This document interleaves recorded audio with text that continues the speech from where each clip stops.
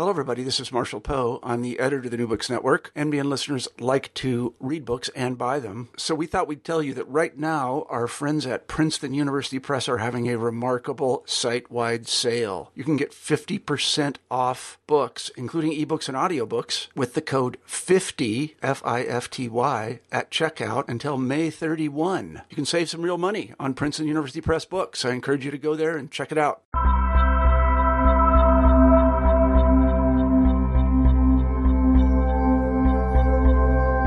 Welcome to another episode of New Books in Religion. I'm your host, Elliot Bazzano.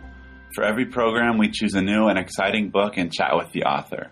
Today, I have the pleasure of speaking with freelance journalist and scholar Nathan Schneider about his book, God in Proof, The Story of a Search from the Ancients to the Internet, published by the University of California Press in 2013. Nathan Schneider's monograph explores the timeless challenge of how to explain God. Are such explanations rational? Why are some attempts more popular than others? Indeed, can one really prove God? Isn't it called faith for a reason? And what does Star Trek have to do with all of this? In addressing these questions and many more, Schneider guides the reader through a rich land of storytelling, autobiographical reflections, and clever drawings. As the author submits in the book from its onset, don't expect to discover which proof is right or why atheists are wrong.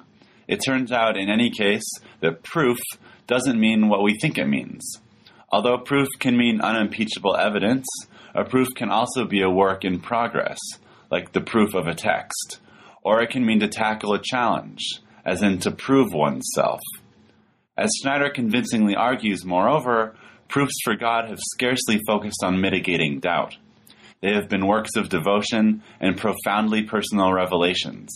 These proofs have also remained tied intimately to particular socio-historical contexts.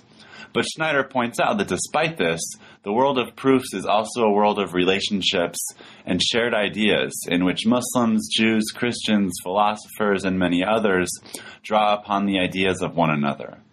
Schneider's combined background in journalism and academia helps in rendering his complex and sometimes mind-boggling subject digestible to general and scholarly audiences alike with polyvalent interests and ranges of beliefs about God. I hope you enjoy the interview, and without further ado, here's my conversation with Nathan Schneider. Hi, Nathan. It's great to be talking with you today. Thank you so much for having me on the show. Yeah, it's my pleasure. So, could you start off by telling us how you got interested in this topic of proofs and God? Well, it's something that kind of came upon me gradually, in both from a personal direction and also from a more academic one. I was, on the one hand, trying to deal with this conversion to Catholicism, to Christianity, that I had experienced as a teenager when I was 17. But then also in the process, and especially as a student in religious studies, I started to think about many other dimensions to that question and to this idea, to the very desire of certainty, the desire for certainty that I sought through that personal quest. And it started to seem a lot more interesting and a lot more complex than I had initially thought. So you have an interesting trajectory in terms of your career as an author and academic and journalist. Could you tell us a little bit about how you transitioned into the academy and religious studies and then out of the academy into journalism, and how you sort of see yourself fitting in terms of your intellectual fabric? Well, as I said, I came into college, as an 18-year-old, 17-year-old with a kind of personal quest going on, personal deep concern about my own religious identity. And that made me curious about other people's religious identities and how they, articulated their place in religious terms. And so over the course of college at Brown University, I fell into the religious studies department and really fell in love with the discourse I found there. One of the things that was so rich was that it became less about just my own quest than about opening up much broader questions about religious traditions and about human nature in general. And, that kind of helped me stop thinking quite so much about what I was going through and broaden it. And that continued. I loved that work so much that I went straight to graduate school in California at UC Santa Barbara, which was a wonderful department. But after a couple of years there, I realized that I wasn't able to do quite the work that I felt called to be doing. And so I moved to New York and started working as a journalist and very much bringing that training in religious studies to bear on magazine and book writing. And I've been very grateful for that kind of odd combination of academic training and then also engagement with religion in public discourse. Yeah, and I think very clearly that background that you have shows up clearly in your book, and you have autobiographical components, and you draw sketches, you use contractions, as so many people might be disgruntled to learn. And so bringing all these different parts of your background into the fore, who is your audience for this book? What type of person do you envision reading this, and how are they going to understand it? In some ways, I hope that it will be. In some ways, I wrote it for myself when I was first undergoing that conversion experience. When I was craving some kind of certainty, and that word "proof" had such a hold over me that I was in the midst of a transition, and I just wanted something firm and clear. At the same time, I was curious and wanted a real understanding of something, and needed a kind of map about how I might go about thinking about these questions. And I wrote the book a few years later, hoping that it would be useful to someone in that position that I had been in, and that for somebody who has some reason to be interested in these issues, interested in the intersection of faith and reason, that this would be a guidebook, but that it would also lend a sense of humility, because so much of what the book looks at is not just the ideas and the pure reason and that search for purity, but the bodies and the histories and the people, the lives, the biographies. And what I found the more I looked at these ideas was that they really were so inextricably intertwined with things that are less pure, so to speak. Again, lives, histories, autobiographies, experience. And I'd like to come back to this idea of how the book has been received, and I know you've had the chance to speak about the book in a number of different public fora. But before we do that, could you tell us a little bit about the story behind the title of the book, and also what this word proof means? One of the things you talk about early on in the book is how when the average English speaker thinks of proof, it's not necessarily taking into account the history of the word or its etymology. Yeah, some people kind of are taken aback by that word when I use it, and when they see it in the title of the book, for instance. But to me, it is just really the perfect word for what I'm trying to get at. First of all, when I started this journey myself, when I was a teenager, that word just took hold of me, so I had to use it. It at that time represented this sense of clarity, this sense of perfect conviction that one might have about something that was still and continues to be, and will always be kind of confusing and messy. We think of proof as being mathematical and perfect and precise and complete. But what's interesting when you look at the ways this word and its precursors have been used in English and in other languages as well, it really has another side to it. There's also that side in which we still use sometimes when we talk about proving oneself, or when we talk about a proof as a kind of exercise and experiment, like a printer's proof, which is really a test run. That actually, this word isn't just that kind of static mathematical demonstration, but also a process of experience, a discovery, a journey.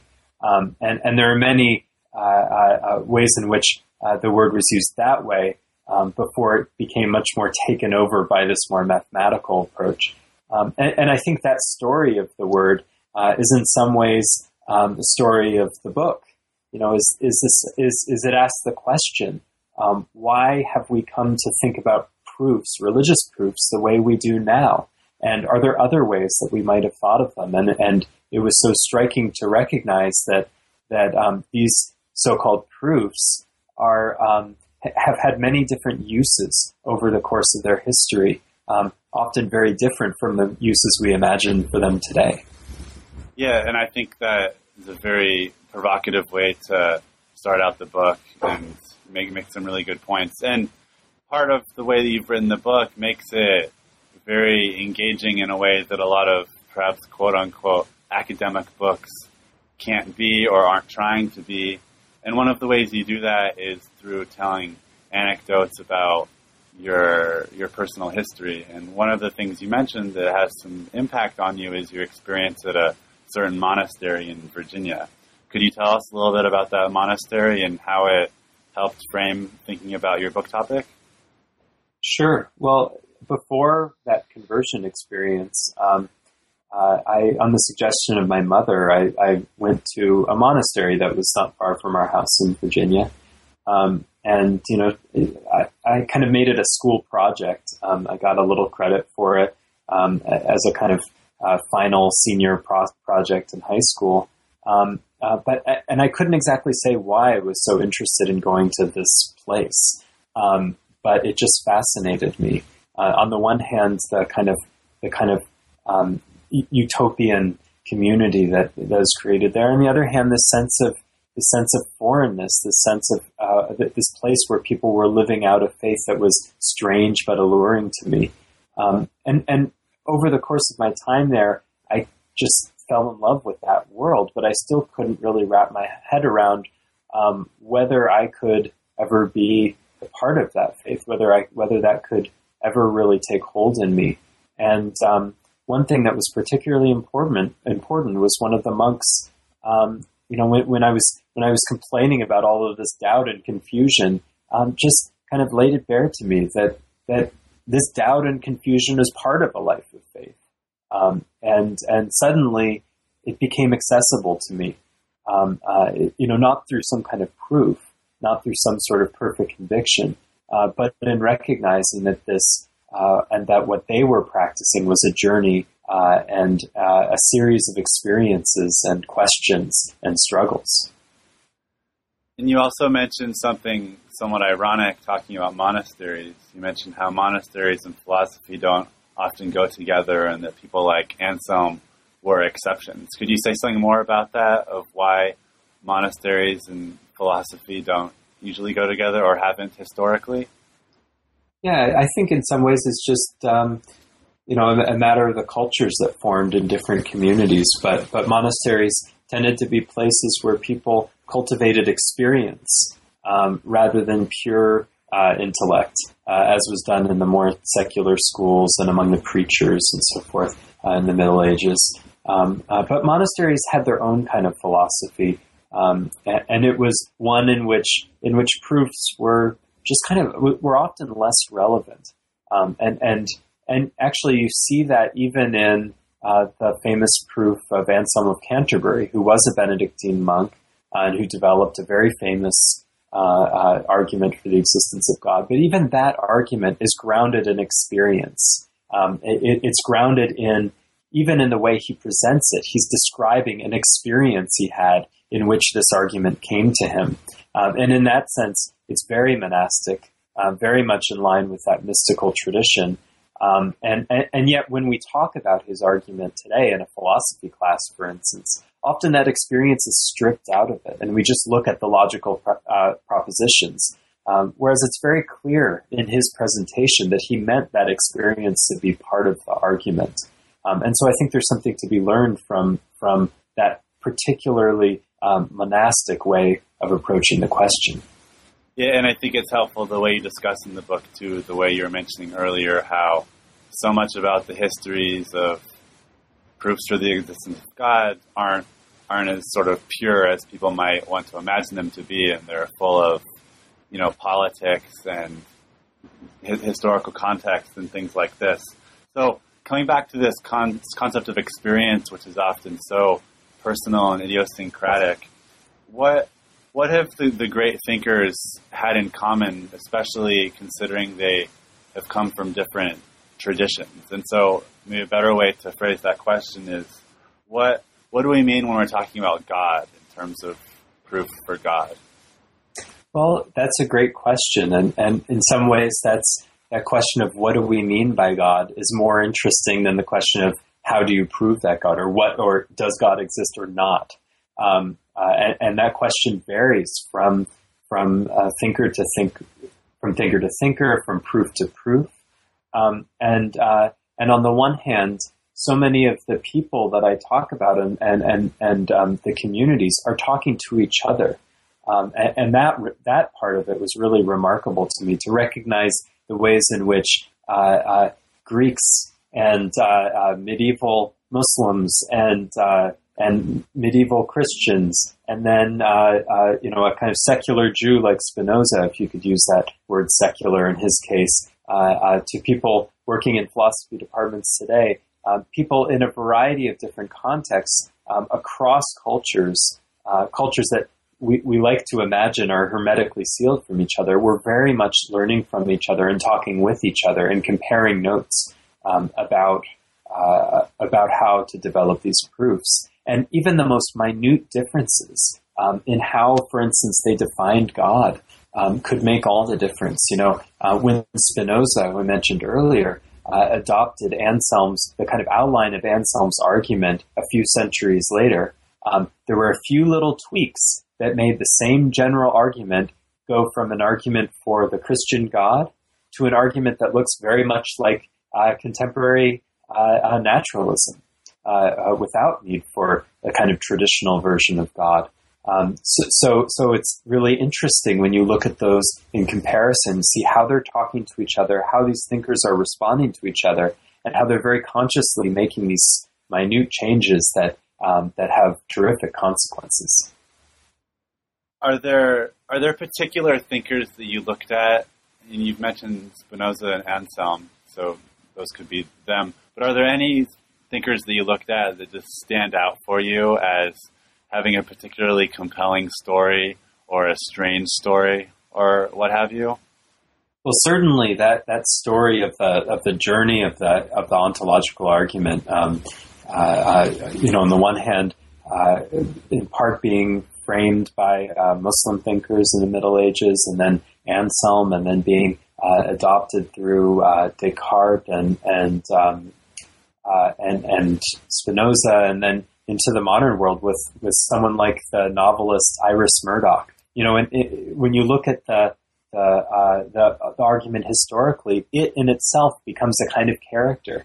And so on the one hand, I was trying to look at the people in this book, but I was also considering the arguments themselves as characters. And one real inspiration for me in this was the work of Hegel, which can be kind of imposing at times and a little wacky and out there, especially in his religious ideas. But for me, it was very rich because he saw in his later life book on proofs, which was never finally completed and published. He died before. He died actually just after signing the contract for its publication. But in that book, he describes this way in which the proofs are a process, and in which one leads to the next, and in which they relate to each other, and that none of them is quite self-sufficient on its own, but they actually support and reinforce and work together, and their development over time is a story in itself. And that was a really real inspiration for this book. It was Hegel's work on the proofs was something I first encountered in graduate school, actually just for a paper in class. And over the course of the years of working on this book, I came to realize how central that idea of Hegel's became in my process and in my own approach. So what do you tell people when they ask you something like, so Nathan, like, which proof is correct? Or, can you really prove God? How do you answer questions like this? And have you actually had questions like that? Oh yeah, all the time. And to me, often the best way to respond to that kind of question is with a story. We're so used to thinking of proofs in a very either or black and white fashion. And that just has to do with the particular moment we're in, where we imagine a world of atheists versus theists, or Christians versus Muslims, or something like that, and one or the other has to win. And often this tradition has not really been about that. Often the question of whether God exists is like the least interesting question to the very people developing these arguments. Often what they're more interested in is something more along the lines of, what do you mean by God? Or how would you go about a proof? And so when I get a question like that, I think sometimes the most useful thing I can do is to point back into those directions and to remind people that there are other ways of thinking about these questions that might be more interesting than just kind of rehashing a debate between Richard Dawkins and say, the evangelical philosopher William Lane Craig. So another, related to that topic, you talk about how historically people have written about how God is dead, but then he might become reborn in certain philosophical discourses. And so this is sort of, navigating the idea between doubt and certainty in certain regards. Can you say something about that? How God could die and become reborn in intellectual conversations? Well, I think maybe what this story that comes across in that question in the book is the extent to which, when I was studying religion in religious studies departments, it was often kind of presented to me as obvious that rational demonstrations of the existence of God had kind of failed. One professor I remember told me Kant had pretty much done away with that a few centuries ago, so no need to bother, and that there wasn't really much going on worth taking seriously. And so in that sense, that kind of God of proof was dead and was even dangerous in the minds, especially of many liberal religious believers who are afraid of bringing proofs into their faith, because it just isn't that kind of God or faith that they want. But then it was striking to me to spend some time among contemporary philosophers of religion in the analytics side, which I hadn't been very much exposed to in graduate school, and to see that, while there are limitations to what they're doing, there are actually some really interesting ideas coming out of that world, and some really sophisticated work that deserves to be taken seriously. And so, this idea that modern scientific reason is just steamrolling over God just doesn't seem to be playing out. In fact, there are many ways in which scientific ideas have reignited old debates about faith and reason, and have continued that conversation in really interesting ways. So just when you think the conversation about God might be over and trumped by something else, it always seems to reemerge in interesting and surprising ways.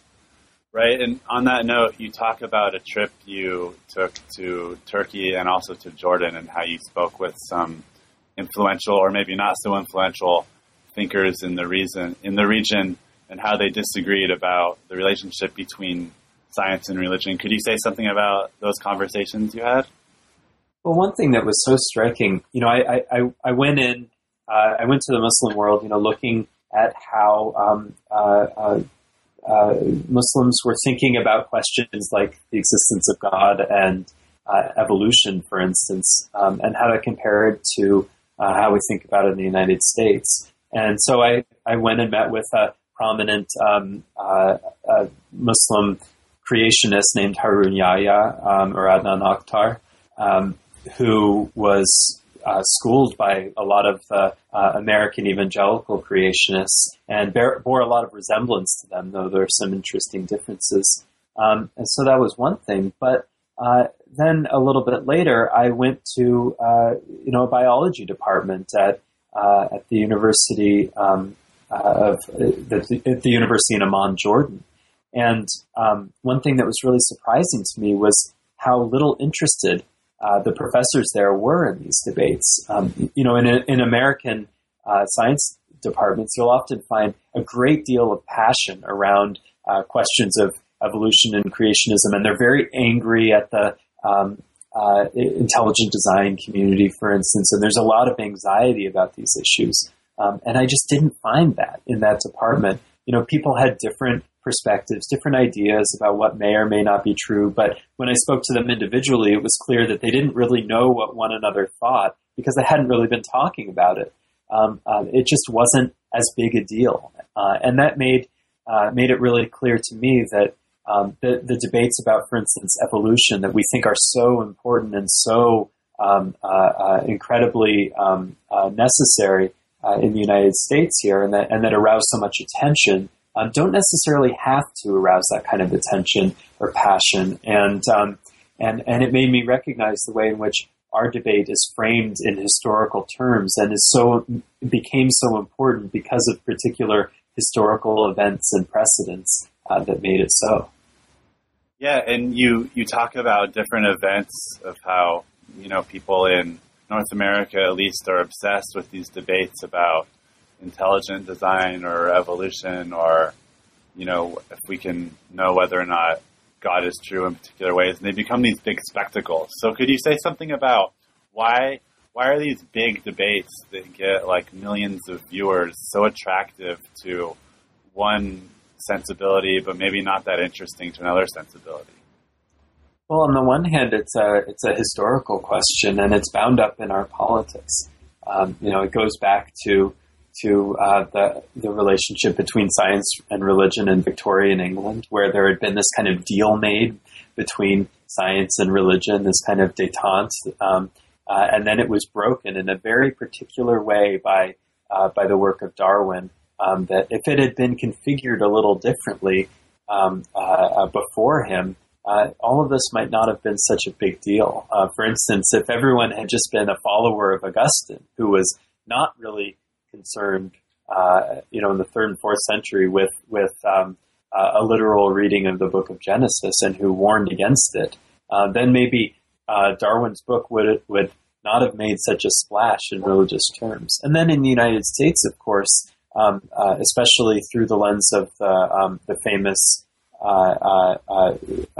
Scopes monkey trial in 1925, this took on a different frame. It became about a kind of ongoing conflict between rural and urban culture and red and blue states and so forth. And so the evolution debate became a kind of stand-in for a much larger cultural dispute.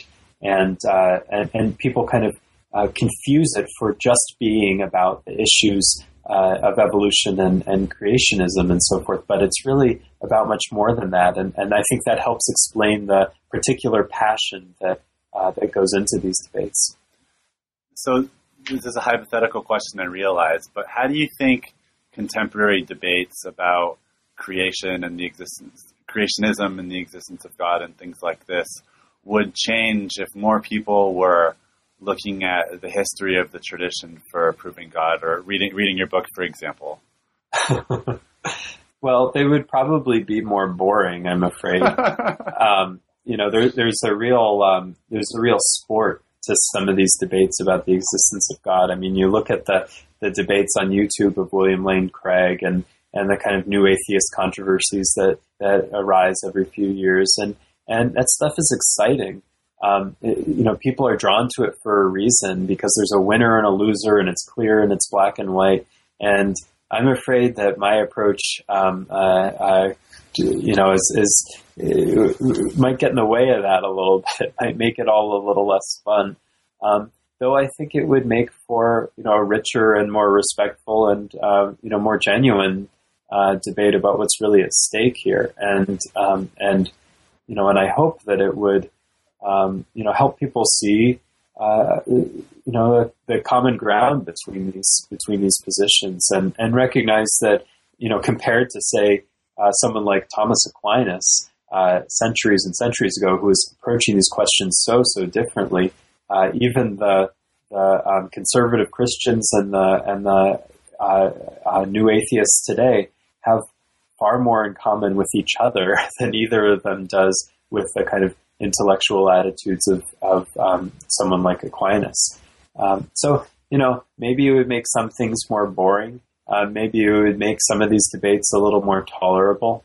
For me in particular, for I hope someone who was in my position as a teenager then, I hope it would at least lend a sense of patience, a sense of tolerance for ambiguity around these religious questions, and a willingness to step into them even more deeply than we normally are, and get beyond the black and white, and find that the other dimensions of the debates that we're not seeing quite so much may actually be more interesting and more valuable to us as people and as a society. So you mentioned things like patience and tolerance and how these can lead to a deeper appreciation of the bigger questions and things like this. So what would your advice be for 18 to 22-year-olds who are conflicted between, entertainment on the one hand and more genuine intellectual reflection on the other hand? How, besides maybe, going to a monastery, or what type of advice would you have for college students who are looking at your book in a class and watching these debates on YouTube and figuring out how to make sense of it all? Well, I think it's really important to listen and to meet real people. Don't let these debates just sit in abstraction. There's a tendency, especially in how we structure our classrooms today in the academy, to just consider things in abstraction, to tear these ideas, these proofs, these arguments out from the flesh from which they came, and to treat them as propositions on paper. And that's a valuable exercise, and the kind of rigor that goes with it is something that we should practice and learn from. But there's really no substitute to going out in the world and getting to know people who are living or dying by these arguments, and understanding what they really mean in people's lives. What's at stake, really? What's around them? How do these arguments shape their lives and their families and their economies and their politics? When you do that, I think there's actually some real philosophical insight to be gained, as well as other kinds of insight, into what are ideas really about for us? What is faith really about for us? I think, for someone who's inclined, as I was, to just delve into the books and obsess about the ideas, it can be really grounding and really significant and transformative in the best of ways to get out in the world and ask questions and really genuinely listen. Have you spoken with people who have used your book in undergraduate or graduate classroom settings? Yeah, and I've even had the chance to speak in these classes and talk with the students and hear from them. And it's been really moving to be able to do that and to see them kind of pick up on different parts of it in different ways. One thing, for instance, that I always notice is they have such, there are these funny little drawings in the book that I did, kind of sketches that I made over the course of writing it, just to help myself understand these very abstract ideas a little better. And one thing that I keep finding is that the students have such different interpretations of these drawings than I had. for me, it's so obvious that it means this, and that cloud represents this, and I keep finding that among students, they have very creative and very interesting and surprising ways of interpreting the little pictures, which I'm always grateful to hear. And what led you to get interested in sketching in general, perhaps, but also what made you want to put your sketches in the book, just given that it's an unusual thing to do for academic publishers? Well, to me, it felt really important, and actually the publisher, UC Press, was really excited about the drawings from the beginning. To me, on the one hand, it was a way of expressing that desire to get beyond the abstract, to put these ideas back into some kind of flesh, give them a materiality, something beyond just the words and the abstract ideas, but something that was a little more pictorial and experiential and open to interpretation. And drawings were a way of kind of putting my hand in the book and showing that there's a human being here who's trying to come to terms with these ideas. Again, to me too, these arguments were just hard to understand often for me. They took time and patience and exploration. And I found personally that trying to draw a picture of them was a really useful exercise in understanding them. Once I, kind of turned from just making notes in writing to trying to express an idea in even the simplest of pictures, I found myself understanding it in a newer, deeper way, and being really grateful for that. Yeah, I think it's an effective tool, and just visually it makes the page light up in a particular way that I don't think it would if pictures weren't there, and knowing that the author drew them changes the experience as well. So also related to the presentation of the book, given that it's such a large, vast topic, how did you narrow your focus and organize the book the way that you did? What kind of process was that like for you? Oh my gosh! Well, there was so much, and there was so much that I wish I could have included that I didn't, particularly among non kind of Abrahamic religions. But I had to make certain choices, especially to kind of keep a consistent thread from the ancient Greeks to the present day, and to follow those Greek ideas where they took me, and where they took this legacy. But there's really so much more, and there's also so much more detail to many of the ideas that I presented, and I hope that the notes will be a way for people to delve deeper into some of these ideas. Everything that I summarize in a paragraph or a couple of paragraphs really deserves so much more depth. But I could only do what I could and fit what I could. It's such a vast tradition, and I'd love to see more professional philosophers and historians, scholars of religion, dive into some of these proofs, to explore them as scholars, and to give them the attention that they deserve, not just as they often receive attention for the ideas themselves, but for the interplay between the ideas and the lives and the histories. What were the biggest surprises you encountered while researching the book? Obviously, this is a topic you've been thinking about since you were younger. So during the process of knowing that you were going to write a book, what just like surprised you as being weird or blew your mind or what have you? Well, one thing which I've alluded to a bit before is just the incredible interplay between cultures. We tend to talk about globalization as if it's a new thing, but it was just so striking when looking closely at, say, the medieval Christian arguments, how much they were drawing from the books they were reading from the Muslim world, and how much dialogue and interplay there was there.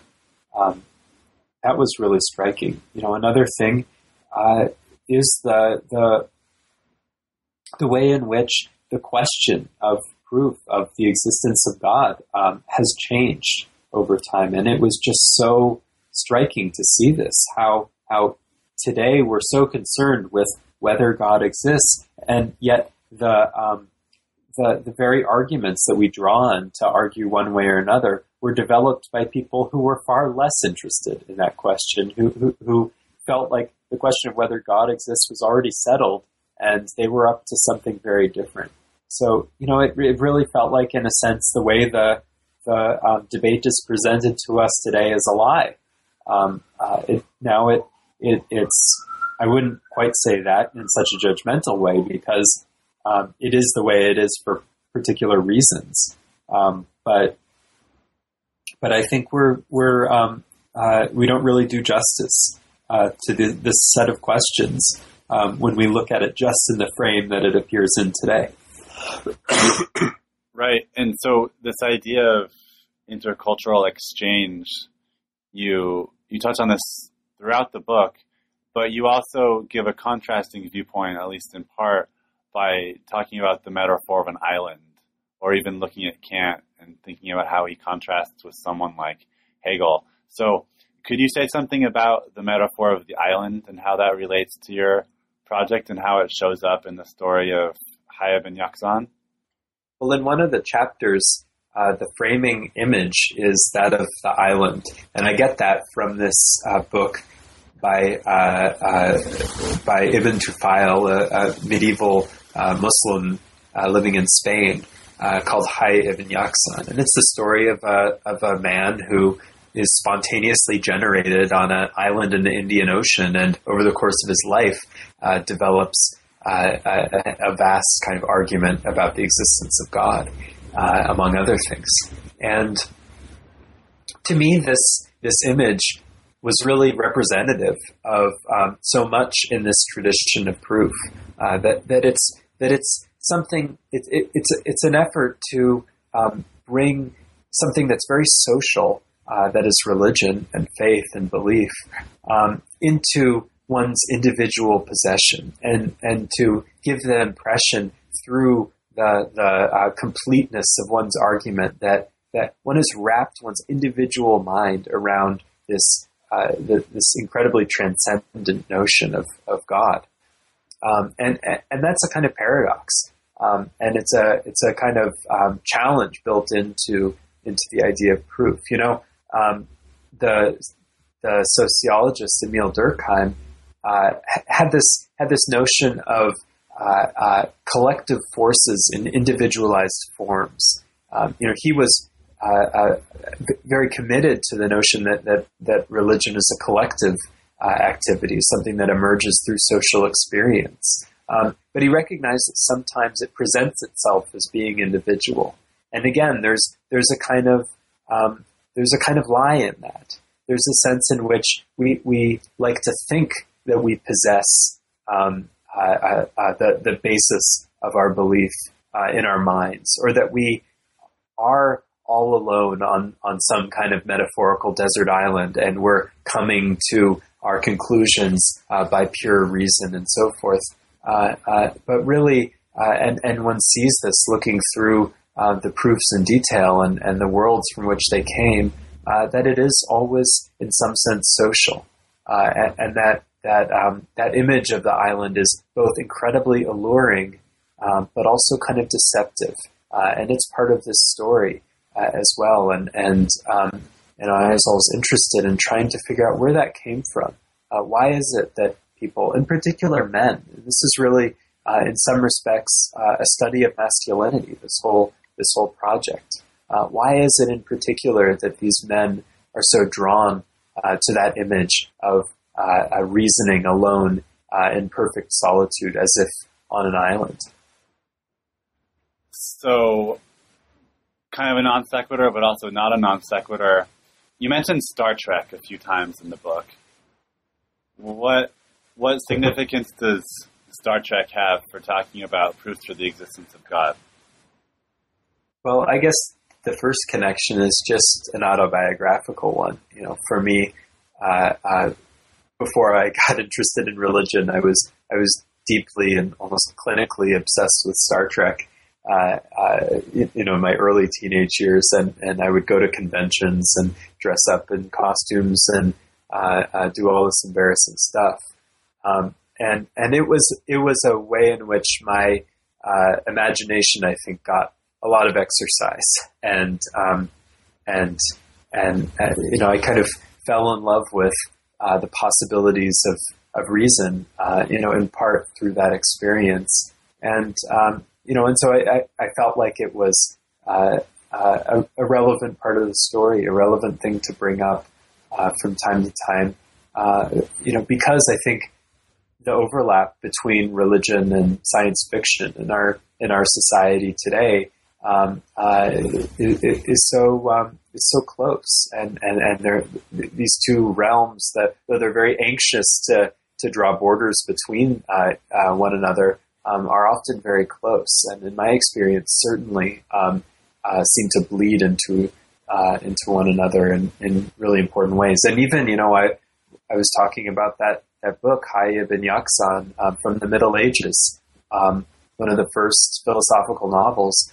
It really is, in many respects, a work of science fiction. There's even a passage at the beginning where there's a kind of spurt of pseudoscience that would fit very nicely on an episode of Star Trek when he's trying to explain how this man got spontaneously generated on the island. And so even going back then, there is this interesting overlap between the religious and something that now we might call science fiction. Did you face any challenges when you were approaching publishers or working with UC Press in terms of incorporating so much autobiographical material, especially when a bit of it has to do with your personal religious convictions? Well, in my case, my editor was actually very encouraging and asked me to put more about my own experience. And I think a part of me would have preferred to have done just a history of these ideas and some journalism about how they're playing out now. But I think my editor felt that, and I came to feel as well that putting my experience in there would be really important for people to connect to it, and to put some flesh on these ideas, because these things are so abstract. And it's interesting even now when I hear from readers about it. Some people will say, I love the ideas and I love the history, but I could have done without the personal stuff. And then other people say, the history and ideas were pretty hard for me. I'll be honest. I'm new to these ideas, and it was challenging. But I was kept going I kept going because of the personal story. I was really compelled by that. So, I've been glad to hear both sides of it come out from readers, and I hope that having a bit of my story in there, will draw people in who wouldn't otherwise be drawn into these questions about the history of philosophy and these abstract proofs. So, in terms of receptions of the book too, since you cast a wide net in terms of your audience, naturally on threads on Amazon and things like that, probably some of the comments, people actually haven't read the book and they see something about proof for God, and then it gets into one of those online internet debates, what have you. But in terms of people who actually have read the book, what have been some of the biggest misunderstandings you've encountered when you've gone around and talked to people? Well, on one hand, I've been really pleasantly surprised by how warmly and wisely people have received the book in reviews, in those discussion threads on Amazon. I've been shocked by the extent to which people really seem to get it, and I think people kind of been craving some alternative to the old debate, yes or no, about the existence of God, and maybe felt some wish that there was more to this, and find that in the book. But I still often get asked, what are you really trying to do here? What are you really where you really stand, right? What is your real position here? Again, trying to kind of box me into the usual frame of the discourse that we find today. They want me to ultimately prove that God exists or not. To me, this is it's precisely the inadequacy of this question that I wrote the book to address. I didn't write the book to try to step out of our time and place, because I'm in it, and I felt that the kind of shape of the debate was inadequate, and I think a lot of other people do too. I think that there are good reasons for us to move beyond that and to deepen how we talk about these issues. But some people are continuing to insist that the only possible question is does God exist? And they seem to have a very clear idea of what God is and what existence means. When in fact some of the greatest minds in human history have wrestled with and disagreed about just those questions. Yeah, and I think that's such an important point, that oftentimes people ask questions that aren't thoroughly or even very much at all reflexive about their personal context and time. So I very much appreciate that refrain throughout the book. So we've taken up a bit of your time now, and so before we go, would you be willing to share some of your next projects that you're working on, and if they depart from this project, or how they might relate? Sure. Well, actually, last year as well, UC Press published another book of mine that ostensibly seems to be very, very different. It's called Thank You, Anarchy, and it's an account of the Occupy movement, especially Occupy Wall Street in New York City. And, that was based on work that I was doing while I was kind of wrapping up the God book, as I've come to calling it. But in my own mind, in my experience, these two projects really intertwined in some interesting ways. And in some respects, there's more faith in the book about Occupy.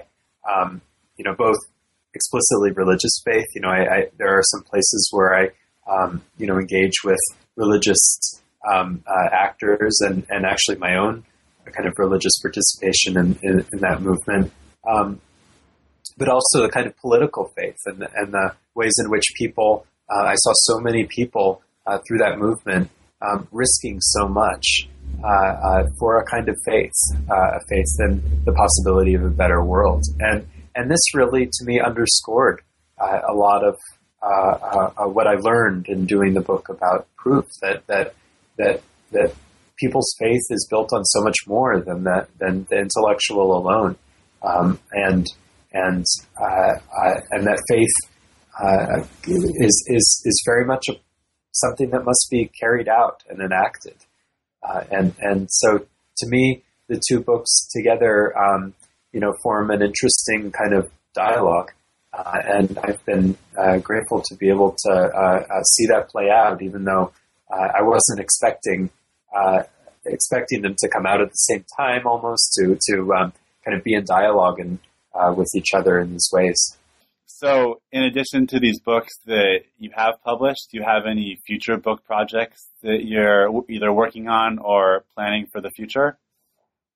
Well, I'm starting to get interested in a project about some of the new developments in technology these days, and in particular, the ways that technology is changing how we think about the commons, what we share, what's accessible to everybody in society. And to me, this is drawing on the work of both books I've done so far. On the one hand, on the political interests of the Occupy book and the Occupy movement, and on the other hand, the engagement with religious traditions in God and Proof. And I think these traditions have a lot to offer right now in how we think about what we share and what our priorities are as a society. So I'm hoping that in the future I'll be further synthesizing these two projects that I've done so far, and finding kind of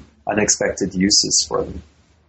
Well, great. That sounds very exciting. And normally we end these interviews on that note with author talking about future projects. But if I may, I'd like to solicit your comments about something you say very early on in your book that talks about how you got interested in the project and just about learning and knowledge in general, and it really stood out to me. So the passage is, philosophy, when it takes hold of a teenager, means taking oneself very seriously on matters of gross incompetence. There are no minor leagues, no lower gears. One goes straight from zero to everything in no time, and the most alluring stuff is exactly the most fundamental and the most lofty, just when one is least prepared to take away any of it with a grain of salt. Even so, and consequently, there's no better time than adolescence to fall in love with philosophy or to develop an intellectual dependency on it. Neither love nor addiction occurs when one is being sensible. They thrive on heroic feats of self-delusion and clever rationalization, and so does philosophy. And so that quote just made me think about how somebody could get interested in such big questions and how daunting it all can be. Do you have any thoughts you'd be willing to share as we conclude?